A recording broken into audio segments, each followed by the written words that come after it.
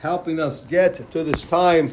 Shem Yirachem, we don't realize sometimes, or maybe sometimes we don't appreciate that, but people that we know that didn't get to Rosh Chodesh Elul. So we have to be thankful to HaKadosh Baruch Hu that we are at this month, and Be'ezrat Hashem, we have to see what we can do to really utilize this month, because before we know it, I'm going to tell you, next week is Rosh Hashanah, and you're going to say, oh my God, they didn't do. And you know what, yesterday I told them, small things we can do, tefillah, tzedakah. I said, even look in the book when you're saying Aleinu Shabeach, when you say Aleinu Shabeach from now on, has more meaning. And last night when I did Mariv, all of a sudden I almost did it automatically, and I said, no. I went back and I opened up the book and I did it from the book. The same thing this morning, open Aleinu Shabeach from the book. So at least it has more meaning. Any little thing that you can do to add Be'ezrat Hashem to the tefillah, to be close, to touch your heart, whatever you can do, really we have to try to do this month. Also, Baruch Hashem, we have the zchut to listen to the shofar, and hopefully that's going to do a little something to our heart to constantly remind us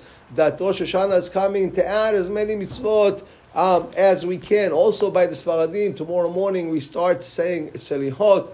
The Ashkenazim start the week before the Yom Rosh Hashanah. Be'ezrat Hashem, HaKadosh Baruch Hu should give us the zchut to give Nahat Ruach, to do a Nahat Ruach to Him.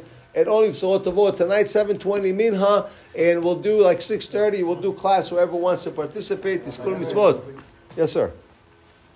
I heard something absolutely amazing I want to share with everybody because I think it's incredibly important. The Chafetz Chaim teaches that it's extremely important to give tzedakah, the power of tzedakah, and the fact that HaKadosh Baruch Hu has blessed each and every one of us with a unique trait, something very special, and you're supposed to share that trait with the world. If you're a great pianist, then you should play piano. If you're a physician and you're a surgeon, you need to do. But these are things that HaKadosh Baruch Hu is giving you as a gift. Same thing is true with our parnasa. Everything that we have is a gift from HaKadosh Baruch Hu. It's on loan. It's not ours. It's on loan. And we have a responsibility to give it back where it's needed. There is nothing that is greater than giving loans to people if they need the money. And if you're in a position to do it, you should do it.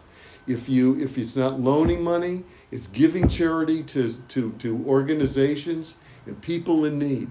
And you need to do it, and you have a responsibility to do it. It's not an option. It's halacha. You have to do it.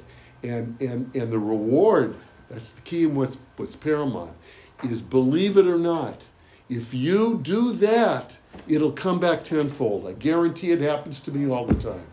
And that's not, I'm just saying, me personally, forget about what I do, I don't do.